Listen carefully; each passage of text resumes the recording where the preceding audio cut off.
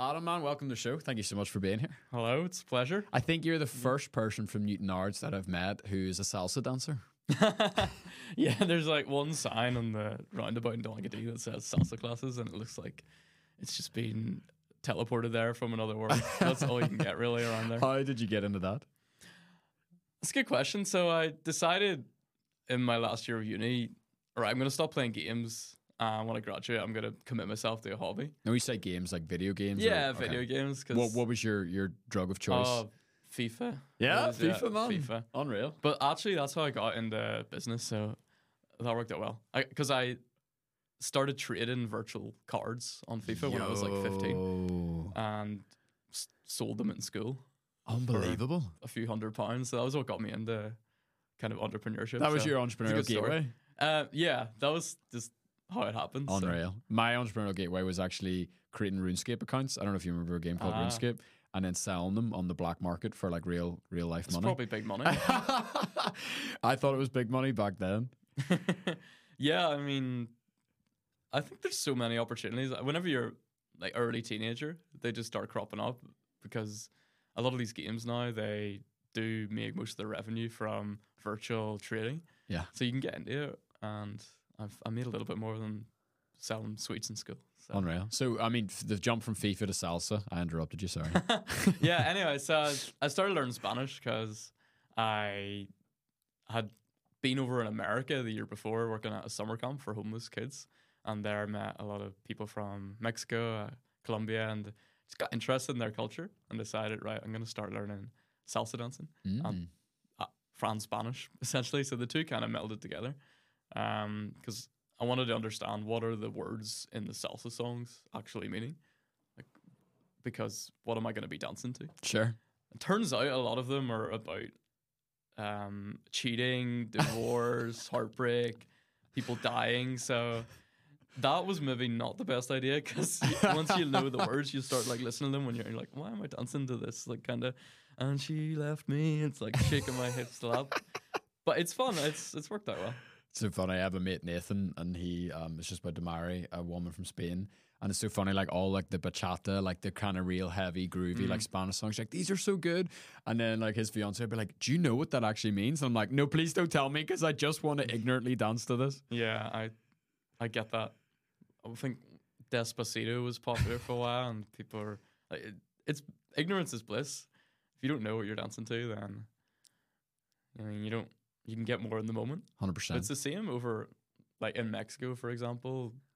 A lot of songs in English would be playing in the shop, and they've got a lot of explicitives in like the F words in them quite a lot, but people don't really know what's going on. So Sure. it's just kind of there as background noise. So you go to America and you meet all these people from around the world, Mexico included. Like, is there a romantic involvement here that leads you into salsa or? No, not really. Like with the music, yeah. The music got me into it. What was it about the music drew you in? It's just, maybe it's because it's different. Like, it sounds happy and it's got kind of a rhythm to it. And I remember watching people dancing that and just thought, I want to do that. You know, if you watch two people that are really good at dancing, for me, most genres of dance, I'm like, I'm learning that tomorrow. Yeah. So it kind of that caught my eye, and I thought I want to be that person who's dancing like that.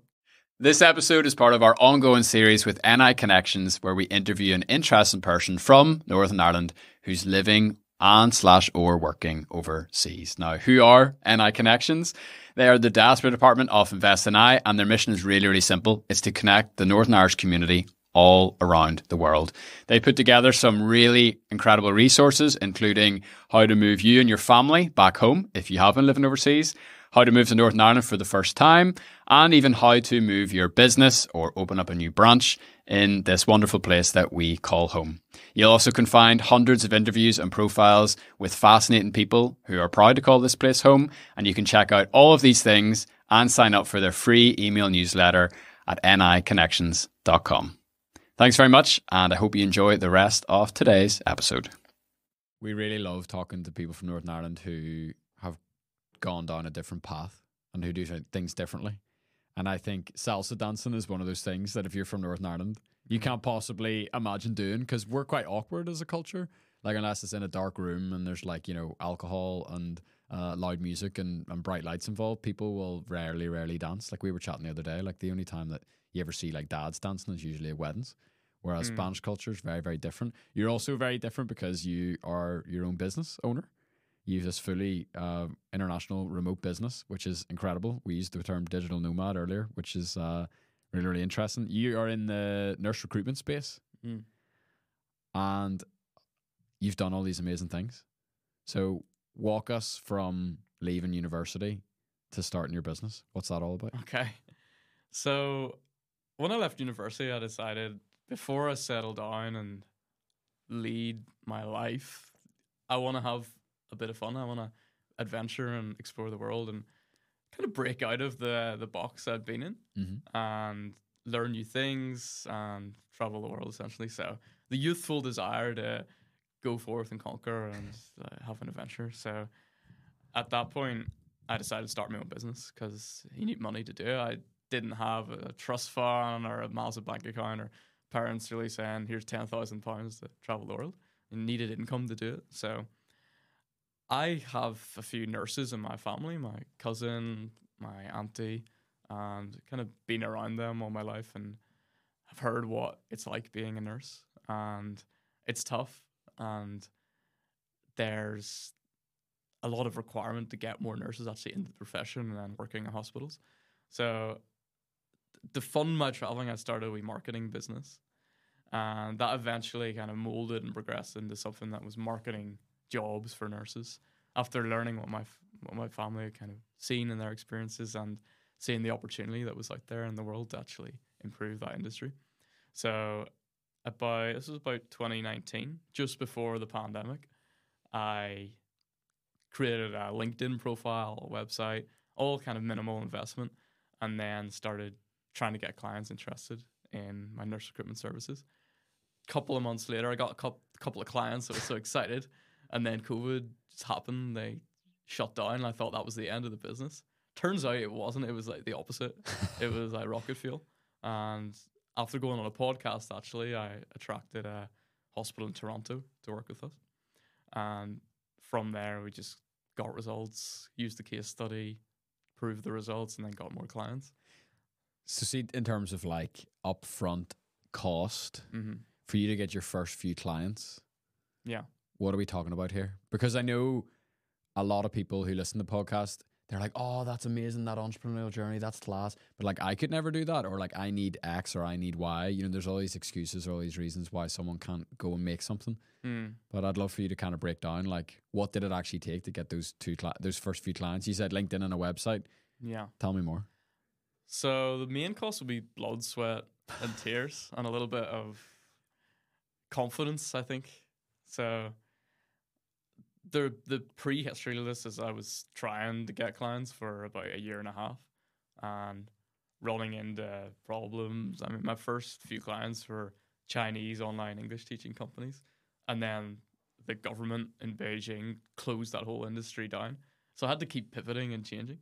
And just there's many times where I could have given up, and I was quite upset and tearful, to be honest. Like I was wasting my life, but in the end, I decided to keep going. So the main thing was not giving up, really, and having good people around me. A couple of years after I left uni, I got into an accelerator in the Ulster Bank, and I met a lady called Trisha McNeely, who I'm going to meet later today. And she actually paid for me to go to my first conference, just out of her pocket. This is a conference in America. Wow. Meeting people like that who support you and believe in you is so important to getting things off the ground. When it comes to the cost of the business, at the start, it was really minimal. That's one of the attractions of doing an agency style online business. You don't have to pay for an office. You can use the laptop that you watch YouTube on, and you don't have to even spend money on a lot of subscriptions or advertising. Yeah. If you can bring something new to a market that needs it, especially over in America, then they'll happily say, let's try it out. So I think having that confidence to go out with new ideas and then put them in front of people is what kicked things off. And doesn't actually require a lot of money to get started. Yeah. And I mean, now you've, through your company, have hired 10,000 nurses. Like 10,000 placements later, it's pretty insane. I know it's I don't know. Looking back on it, it all makes sense when you see every step. In my mind, I see my history kind of lined up. Like what I did yesterday makes sense because of the day before. Mm-hmm. If I had been taken back like 4 years, then where I am now, I would be so surprised and shocked. But it's life's made up of every single day. You know, the sun rises, the sun sets. So if you look back on it, what you did each day is gonna incrementally create who you are today. Yeah. So, I mean, let's talk a wee bit about the problem that your business solves. Because obviously, all great businesses, they solve some sort of a problem. And the healthcare space, especially over the last few years, even without COVID, Yeah. I was obviously undergoing a lot of challenges. So, how do you step in and kind of be the hero? And who are you a hero to? So, a current model is about helping hospitals and other healthcare providers hire and retain staff. And the issue is that internally they struggle with their marketing, branding, and selling to candidates. So they know that they're a hospital and they provide healthcare services, but they don't know how to communicate that to people that would want to work there. So we're all about kind of improving standards in how hospitals can communicate who they are to nurses and then communicate what nurses are actually going to get from working there.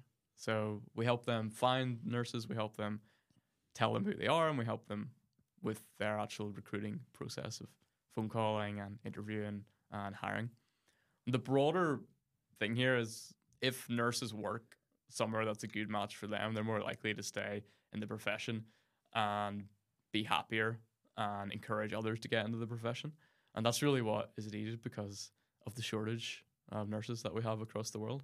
Need to have better matches between employees and employers and kind of a better credibility of the nursing profession as a whole. That's one of the problems with the NHS. There's not a lot of options for a nurse who's unhappy that she can jump to within the NHS. That is different. In America, one of the benefits of the private system, which has its flaws definitely, is it's like a patchwork of different options, different benefits, different salaries, different cultures that a nurse unhappy in one place can go over to get a better career. Mm-hmm. Why do you think we're experiencing such shortage in the nurse industry, for lack of a better term? Yeah. Well, I think pay is definitely a big one. That comes down to how health systems are funded. Now, pay in America would be over double here for a new graduate than it is here. So it's over there they have the problem as well. It's not only that. There's a supply side issue of the number of educators. I'm talking about over there, particularly the number of educators and funding going into universities, classroom resources doesn't meet the demand of people that want to learn to be a nurse. So there's probably only a 50% acceptance rate in the nursing colleges in America. And that's because they just do not pay enough to the lecturers, the educators, for enough people to want to do it. So it's not that people don't want to be nurses. It's really the money that's going into various parts of the system is really interesting. Misplaced. So it's like a supply chain issue almost, if you think about education as a supply chain. Yeah. Mad. Yeah. So I think there needs to be a kind of smarter direction of funding. Here, a lot of money would go to agency nurses, for example. And those universities aren't really seeing any of that money because they're separate systems. The government really has to fund more places in nursing colleges and open new ones so that more people that want to be nurses can get into them. How does your business make money? Like, do people pay you like a monthly retainer for marketing services? Do they pay you per nurse that's placed? Like, what way is your business kind of set up? Yeah, we get a monthly retainer, which is probably about 70% of the revenue, and 30% would be whenever we hire a nurse. Nice. So this year we're looking to diversify into software as a service as well, and kind of create new platforms so we can bring a little bit of value to the nurses beyond pushing them jobs. So we're looking to create a few kind of communities, new ideas, platforms this year, so that it's a more kind of broader model where we get revenue from many different sources. See all these words you're using, like, you know, A bit complicated. No. Sorry. But it's like, where have you picked up? Where have you learned? Right. Where have you learned business? Other than selling virtual FIFA cards. Yeah, I'd probably just being around people that speak like that and do business. My break was I invested $3,000, like £2,400, into a course from a mentor who was all about creating Facebook ad agencies. So you could call him a guru, but it worked for me. He just shared his knowledge and said, this is how you do it. And he had a community and met people through that and walked you through it all. So I think it was about investing in it, and like investing money to learn from people that have already done it, and then investing time, like listening to podcasts. There's a good one, My First Million. Yeah, I've listened to a few episodes of that. Yeah. There's one called Mixergy, which is also good, and one by a guy called Nathan Latka. That's also pretty good. Cool. And just listen to other people. I mean, you're not gonna learn it just by sitting there. You have to be around those who are talking about it and know it. I mean, well, we usually do this sort of stuff at the end, but like, if you could go back to the start of your business journey, what would you do differently? If that makes sense, based on what you know now, and for someone listening, like, I know there's no such thing as a shortcut, but there is a fast track. You know, so for example, you invest in that money in the Facebook ad program. That was a bit of a fast track. Like, are there other fast tracks that you could identify for people who are either looking to start their business this year or grow it? Yeah. So get a good environment. So your working space and the people who are in that working space. It could be just sitting by yourself in your room, and that's fine. Or it could be going to a co-working space and having people around you that are lifting you up and making you feel like you're on the right path. I think a big trap for a lot of people is they take advice to heart from people that are close to them, like friends or family, but who haven't done what they're trying to do, who would push them more towards the safer option. And they've stopped before they get started. You need to reach out to people that you see on podcasts or doing well for themselves to say, I'm just getting started, can you help me? That's how I got started on the first podcast I got onto. I just sent these guys a Loom, which is a little kind of 10-second video of yourself in, I think it was outside in a garden, and said, like, what do I need to do? Who do I need to be to get onto the podcast? Because they had a lot of big people from big businesses pitching on there. And they just said, just come on. And I didn't expect that. I thought it would be more difficult. Yeah. Because I hadn't done it before. So having people around you that have done what you want to do or something similar or achieved something in their life, then it's actually really helpful. Also, just don't be afraid to spend a little bit of money on yourself. The first thing to invest in should be yourself. So if you have £100, instead of buying a new jacket or buying stocks in a company, you want to invest in yourself, because then you can increase your income and increase your knowledge. And if I could go back, I'd probably do that a little bit more at the start, maybe even earlier in my life. What other investments have you made in yourself other than the ad program that have paid off massively? Oh, okay. Well, a few more after that one. So I found I get to the end of usefulness for that program, and then I was more of a recruiting agency after that. So I got someone who was doing it in recruitment, and then I wanted to use the money I was making to build wealth, invest, and then I found someone that knew about that. So it's really about taking those kind of relationships to the point where it's a natural conclusion, and then getting someone to help you in the next step, what you want to do with your life. So that would be the main thing. you have a very collaborative mindset, and not a lot of people have that. Like, this is how I knew. Like, literally, the last 2 minutes that you just said made me think, no, this guy's actually a proper entrepreneur. Okay. Like, there's a book that we're all reading at the minute called Who, Not How.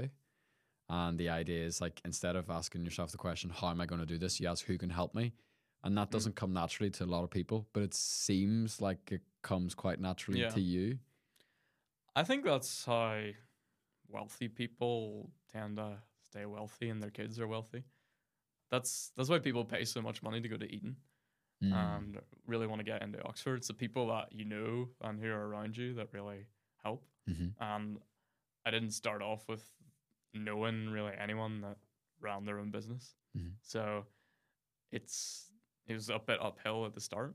And you just have to not really care what people think about you and not really care about getting ignored. Yeah. Which here I think is difficult. Yeah. People care about what others are saying about them. So you have to throw a lot of your like preconceived notions and experiences to the wind and say, me actualizing, like achieving my potential is more important than feeling sad for a little minute about getting rejected. Yeah. Yeah, there's like an openness to you that's interesting. Like, I meet a lot of people, and you're probably in the top 90 percentile of openness. Like, you seem to carry things quite lightly, and you seem to just be really open to new ideas and new people. And, oh, yeah, I'll just send that message. That won't bother me. And if I get rejected, that's okay. Like, that's quite unique. Tell us about the time you offered a stranger a taxi ride. Oh, that was another one I was going to mention. So going to conferences is a big one. They cost a lot. You usually have to travel there and get a hotel and pay for the ticket. But there you'll just meet everyone. So I went to one this year in Las Vegas for healthcare staffing. And everyone at that conference was an executive in a staffing company in the US doing at least $10 million a year. And then there was the vendors trying to sell to them all. And I'm not really in that category because I do something a little bit different. But it was about being around them and getting that energy and understanding what makes them who they are. And as someone who isn't really well known in that space, it's not as easy as if I'm an executive in a big company. Like, people would come up to me and want to speak to me. I had to go up to people and like approach them and say, "Hi, I'm Adam," and start talking to them. So after doing that about 10 times, I was warmed up, just like approaching people, having their food and saying hello, butting into the conversation.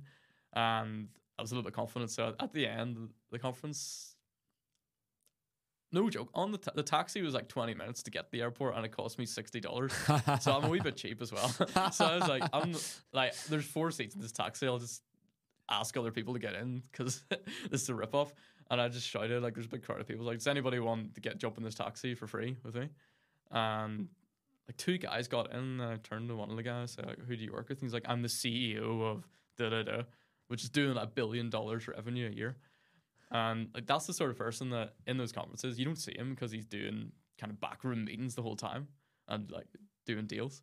So just getting in, I had a good kind of 20-minute conversation and got his business card and kept in touch. So like, that moment of just saying, everyone, here's what I'm going to give you, like, get in, was paid off big time. Yeah. And the 10 moments before that failed led up to that moment and made it possible. So I was happy I did it. Do you believe in serendipity or luck or anything like that? I think I used to, but then I realized every time I thought I was lucky, it had some sort of relation to where I put myself or someone else coming in. And I think it's true that you make your own luck. There's definitely people that I would say are lucky, and events that have happened in my life that are lucky, but they happened for a reason that came from my actions or actions of a higher power. Yeah. I think it's really interesting. We had someone on the show a few years ago, and they said that they love that quote, "The harder I work, the luckier I seem to get." and they talked about how, like, by hard work and effort and putting yourself in the right place, you increase the surface area for serendipity to happen. And I was like, I love that. So, like, let's use the conference as an example. You spend the money to go to Las Vegas. You take the risk. You take all the risk, and the risk of approaching people. You've got social risk. You've got financial risk. You've got time risk. You've got so much risk there. But if you weren't in that situation, it wouldn't have opened you up to that seemingly lucky circumstance. So yeah, I think I agree with you. That's an eloquent way of putting it. I like that. I agree with that completely. How do you maintain a sense of rhythm? And you mentioned earlier about the importance of environment, the importance of surrounding yourself by good people. How do you keep that up whenever you are traveling all around the world and living in different places and going here, going there? Because it's exciting to meet new people, but is there a way that you're able to kind of maintain a sense of long-term relationship with people?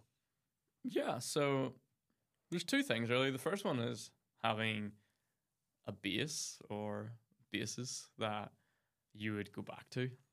So I'm not on the road every day or every week or even every month. There's places, for example, Guadalajara in Mexico, that I would spend a lot more time in than elsewhere.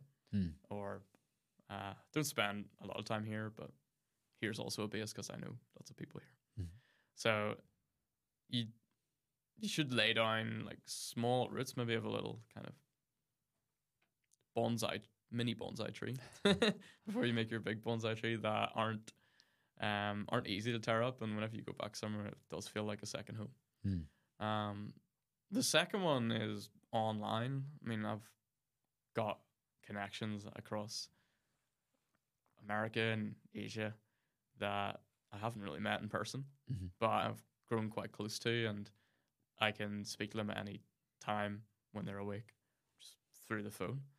So you can kind of make a virtual network of people in a virtual community and engage with it without needing to actually meet these people in person.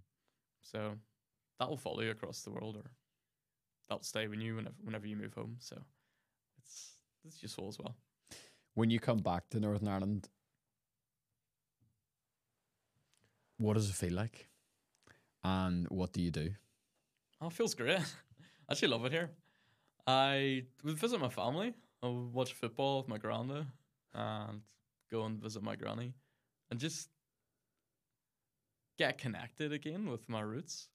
I love walking through the streets or in the countryside and kind of soaking it in, because if you're living in a sunny country here, if it really does feel different.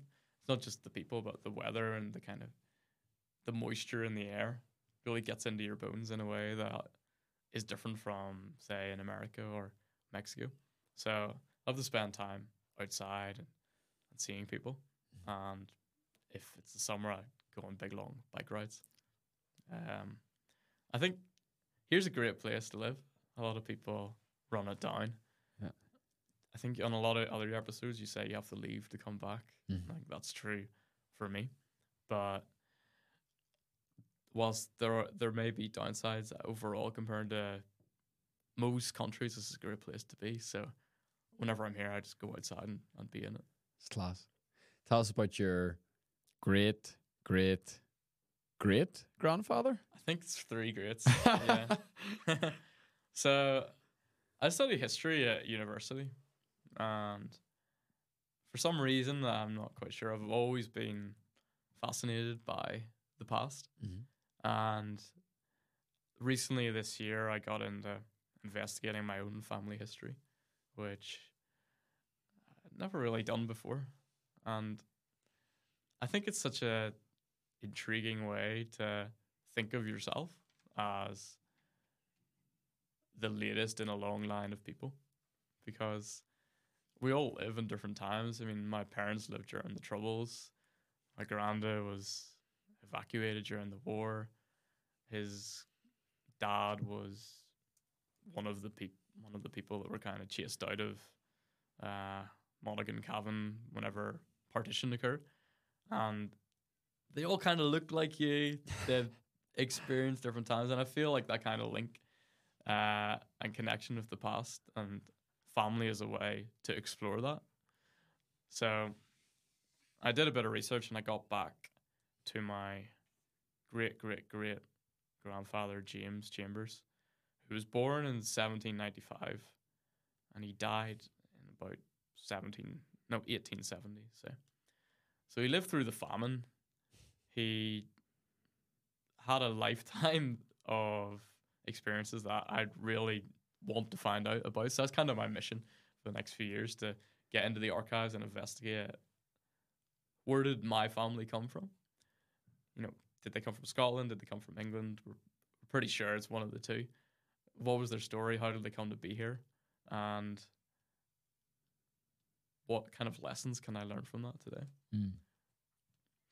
We were talking last night. We were out on a big walk.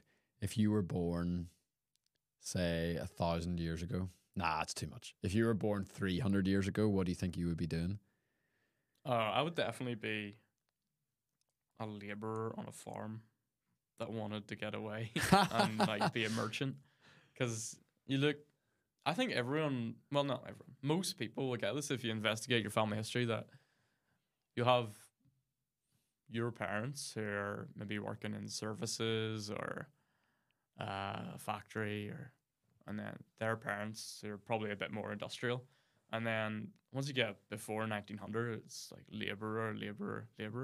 That was like about 90% of people were farm workers or something similar.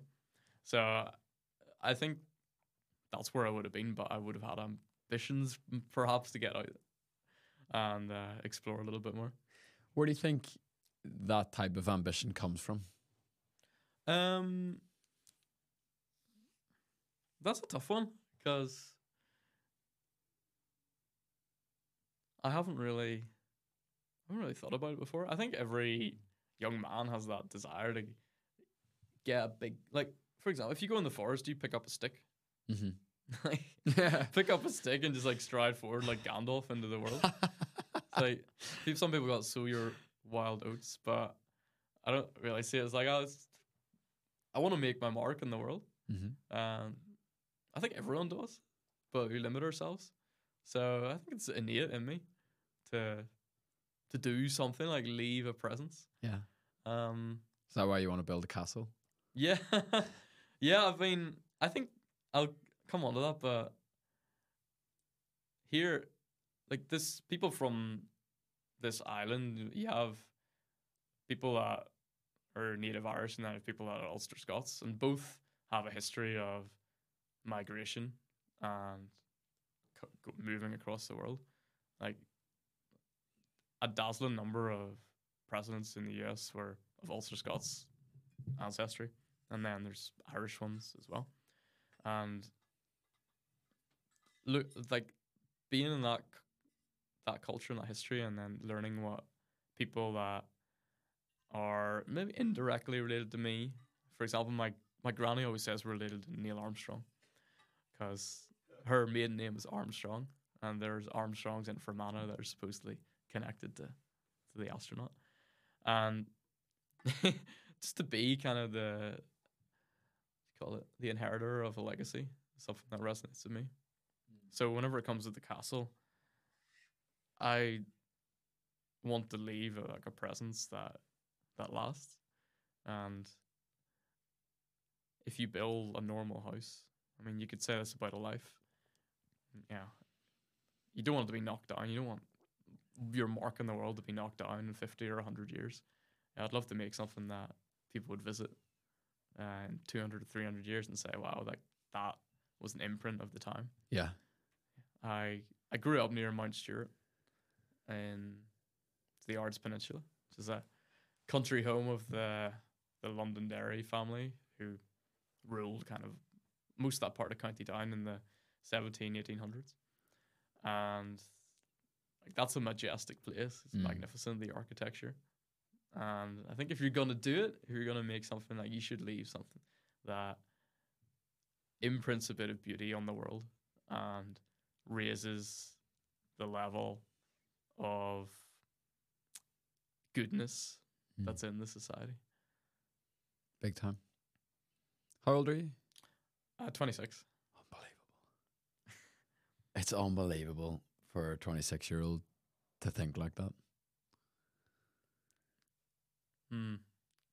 What is the legacy that you want to leave behind? Let's say you get another 74 years. Yeah.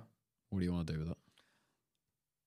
So, well, my life plan up to now has been to have a successful business that changes the fortunes of hundreds of thousands of people and creates something of value that people can coalesce around and that has a financial value attached to it in order to generate enough money to start a charitable foundation that invests in local communities here. There's a concept going back to the Romans of civic duty.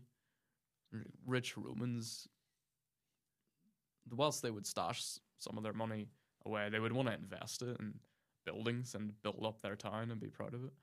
And like that's something that I kind of get on board with when you see where you grew up declining a little bit, like shops closing, charity shops filling up the rest of the vacancies. I'd love to create wealth and then funnel that back into the society here and the world that I live in, for everyone's benefit, and then to leave a mark for the future. So at the moment, I'm really focusing on work and growing my businesses, but in the future, I would like to invest in the community, get into politics also, and do a little bit more history. So we can expect to see Adam Chambers make a return to the homeland in some sort of sort of way. Yeah, I'll come back in the next few years. Wow. So that's my plan. We'll see. You probably make plans every couple of years, and then Sure. something different happens. So Yeah.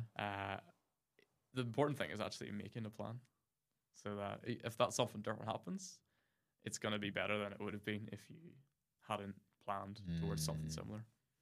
Yes, if you aim at nothing, you'll hit it every single time. I love that quote. Yeah. If you aim for the moon, even if you miss, you'll land among the stars. Boom. 100%. What's been the most challenging moment of the journey so far?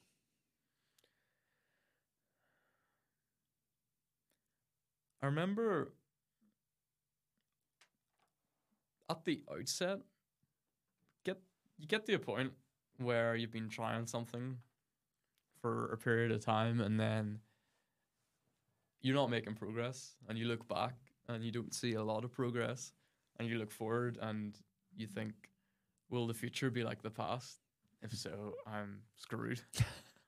So I got to that point about a year in where I just had a couple of clients and then they left, and I got pretty emotional because I still had that confidence that I can achieve something with my life, but I thought I was misdirecting it. And I thought I was mistaken. So I just remember the moment I was in a co-working space in Mexico, and I had to use a charger adapter for my laptop. And I just taken that out of the plug, and I electrocuted myself by accident because it's just a rubbish one. And I thought, oh no, what am I doing? But a week later, that was when I got on that podcast. So looking back, that lowest point was just a little dip compared to the opportunity that came after. Yeah. So I think the learning from that is, often the hardest times are just kind of like the prelude or the build up to great times. Mm-hmm. And you just have to really make changes whenever you're at that low point that will take you higher, and don't throw everything out. Mm-hmm. Use what you've done before, each little step to guide you. Mm-hmm. Do you think that the low point is what forces you or springs you into the action that you need to take to move to a new level?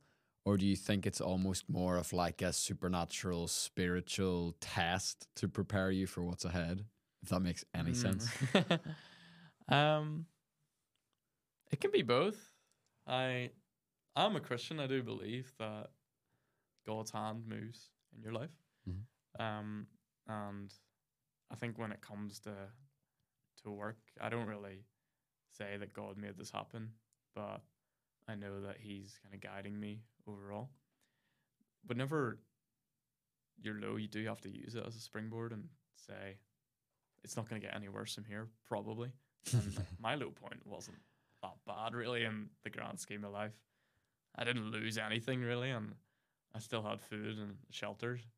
So use it and recognize that I'm low, but that's fine, and I can go higher, and you will go higher. So I think your story is also full of little funny moments as well, where it's the highs and lows of every entrepreneurial journey. Like it's a roller coaster ride.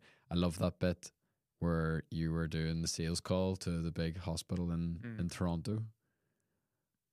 And what happened? Yeah. This was when I was just starting out. I only had a couple of clients, so I was a little bit green. And I didn't have my beard then, so I looked about 16. And I had maybe had this imposter syndrome, which is when you think you're not good enough, of will they actually believe me? And I was doing this Zoom call in my bedroom. It was during COVID, so I was back home in my parents' house. And my mom, who I loved the bits, she always did my laundry, and she still does when I'm home, which is great. Appreciative of that. Shout out, Mum. Thanks, Mum. Thank you. And yeah, I was doing the sales call. I was just getting okay. So the price is, and that's the most serious point, like when you need to kind of lean in and make yourself big and get them to buy into you, because really they have to know you, they have to like you, and they have to trust you to buy from you. So I was like, this is serious. And then my mom bursts in her dressing gown with my laundry. She's like, Adam, here's your clothes. Oh no, she said it. Yeah, no. she said it. I was like, there's a funny video of this guy doing an interview on the BBC. You might have seen it. And his kids were running. 100%. That was my moment. And she just kind of ran out. And the learning from that was like, it's fine. Like the person who I was selling to didn't really care. Yeah. That was just one of those moments that kind of explodes the kind of belief that I had that things like that matter. What does matter? I go back to confidence matters, really. If you think, like, whoever's listening, I think of your heroes or who you look up to, and would they be your hero if they didn't have the confidence to do whatever actions led them to become your hero? Everyone, from the meekest to the bravest, has had to show confidence. Like people typically say, I don't know, say the Dalai Lama, for example, is a kind of like a peaceful guy, but he's behaving and like going out in the world against the power of the Chinese government, and like he must have immense confidence. So it's something that we don't really get drilled into us here, especially if you're not kind of going to a private school or you're not around people who have supreme confidence. But I think it's so important for achieving things in life. What's the most amount of confidence you've ever had to spend on something?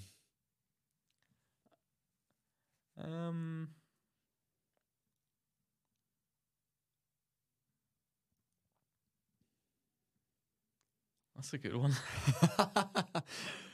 What about you? Well, I think I could tell you a recent one. So like a recent one is I just have invested like a substantial amount of money in an entrepreneurial program this year. And I just booked my flights yesterday. It's in LA, so that in itself is an expense and totally new environment, totally new thing. And that's kind of my like going to LA for a conference moment if I reflect my story into your story. And that took an insane amount of confidence because I think I've grown up with that Northern Irish frugal mindset where it's really hard to spend money Yeah. and it's hard to invest, and all you see is cost. And so that's the first thing that came into my head, is actually just having the confidence to invest in yourself in a significant way, and in a way on a level I've never done before. That's scary, but Yeah. it's also exciting. I'm hoping I Yeah. also share a taxi with a $1 billion CEO. You can. Yeah, I think for me, there's been some moments in my life, like in business, particularly. Yeah, forking out 10 grand to go to a conference is a leap of faith. Deciding to start in the first place, and then at the low points, not giving up and saying, okay, well, let's keep going. That does take a lot. Yeah. And then following on from that, probably investing the money that I made from the business back into the business or in other things, because same as you, it does take a lot. So whenever you get money, like I think the typical thing we have here is, how can I keep this and not lose it? Yeah. Putting it under the bed, essentially. Whereas in America, where I get a lot of kind of inspiration from, it's how can I turn this into 5 or 10 times more?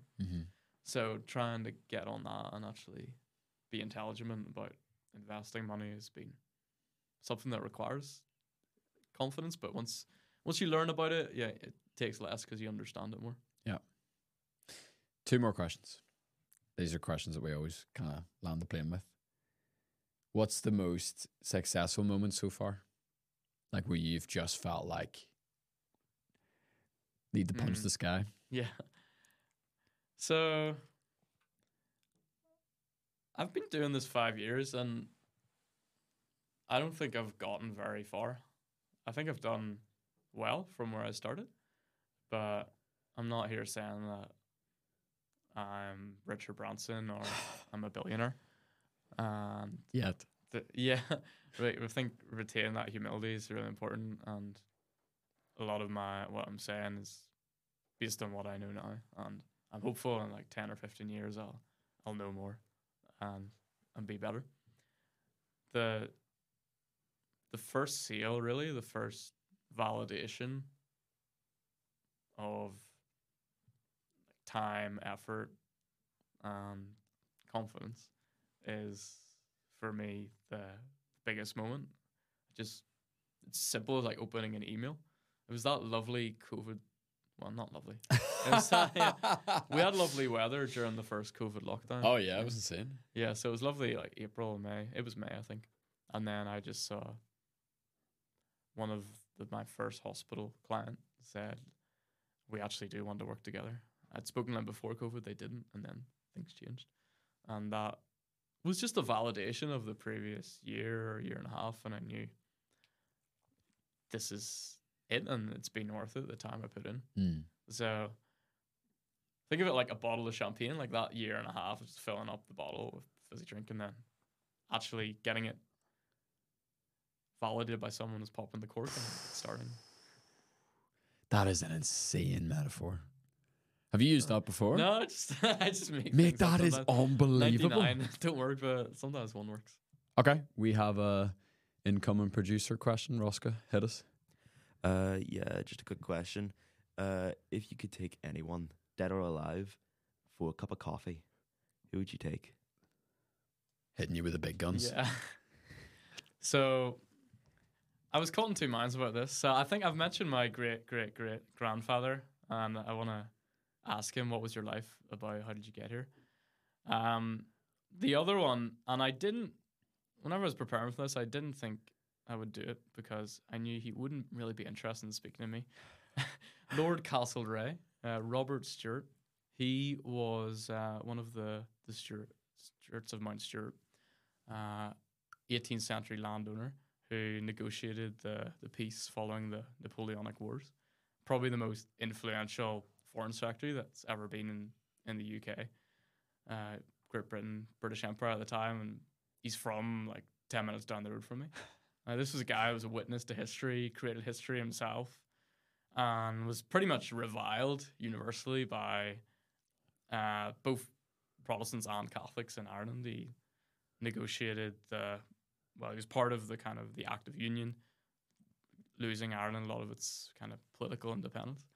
And I've been reading his biography at the moment, and he seems like a very vibrant mind, reading his letters on the French Revolution, but also one that had a lot of kind of values when it came to his politics. And even though he received a lot of criticism for his actions and he actually ended up committing suicide, he was a person that became influential and saw his potential through. And I would want to ask him how you did that. Unbelievable. I think here there's sort of a forgetfulness about heroes from the past, or maybe in Robert Stewart's case, anti-heroes that in our society today we don't look to and we don't try and learn from. So encourage anyone to read about him or some of the other people from here.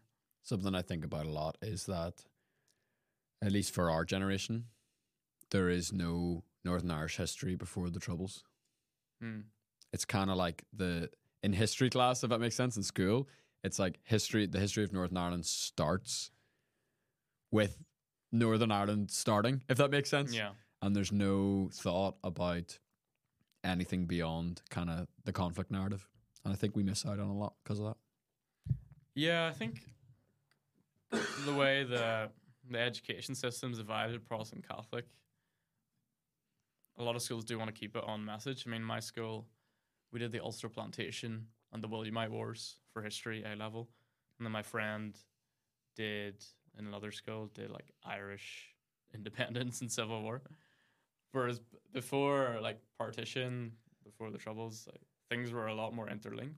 Like Castlereagh, Lord Robert Stewart, he considered himself Irish, but he was a Presbyterian who also served in the British government. So he got his politics from one country, his religion from another, but he was born in the third country. That doesn't really doesn't really mesh with our current narrative of Protestant and Catholic, and I think that's a real shame that it's became like that today. Yeah. Roscoe, you may as well do the closing question as well. Now that you're red hot on the mic. What was the closing question again? Go for a 19-year-old. Okay. So, if you could go back in time and see a 19-year-old version of yourself, what would you say? I'd say one thing. I'd say start investing in the stock market. That was 7 years ago. It wasn't very long ago. But the earlier that you can start investing, even if it's like £10 a month, the longer that the younger your money has time to compound. Albert Einstein called compound interest like the seventh wonder of the world. Yeah, the seventh. Yeah.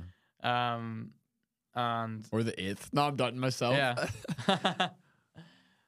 I don't. It's something crazy. Like if you invest £1,000 a year, like for the rest of your life from now, like you end up being a millionaire by the time you're like retiring.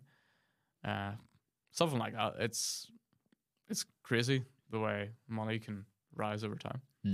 And when I was 19, I was pretty similar to how, well, probably changed a little bit, but it wasn't very long ago.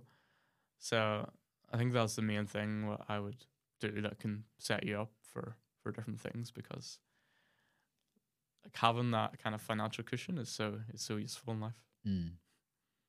This is a question we never ask. I'm going to ask it anyway. You mentioned that this podcast will be like a mark in time for you. If you could give some advice to a version of yourself in 7 years' time. Yeah. So what will you be, 33? Yeah. So if you happen to, stumble across this episode when you're 33, you, I believe, will be exponentially wealthier than you are now. Your business will be exponentially bigger. Your impact will be exponentially bigger. What part of your current self would you like to make sure that your 33-year-old self holds on to in the midst of that? Yeah, definitely my faith. I think the other stuff will come, and that goes back to the confidence thing. But I need to continue going to church, praying, reading the Bible, and letting that feed into my life. I think if I can do that, then I'll be fine. And that's something that in the past I really haven't been as astute about, but I need, and I will, by the time I'm 33, be someone that shares kind of fellowship more, is more generous to others, and renews my mind really through faith and through Jesus. So that's something that I'm going to be working on as I grow older. Unreal. Adam, this has been a real delight, genuinely.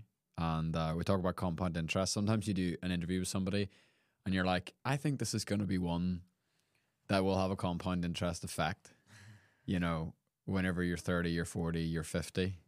I do think you're on a very interesting path. And I'm delighted as a host to have had the chance to interview you at the start of your journey. Yeah. And it'll be fun to reflect in the years to come on how that journey progresses. So thank you, man. Really appreciate it. Thank you. I'm glad to be part of your journey as well. Amazing stuff. Just want to give one final thanks to NI Connections for making today's episode possible.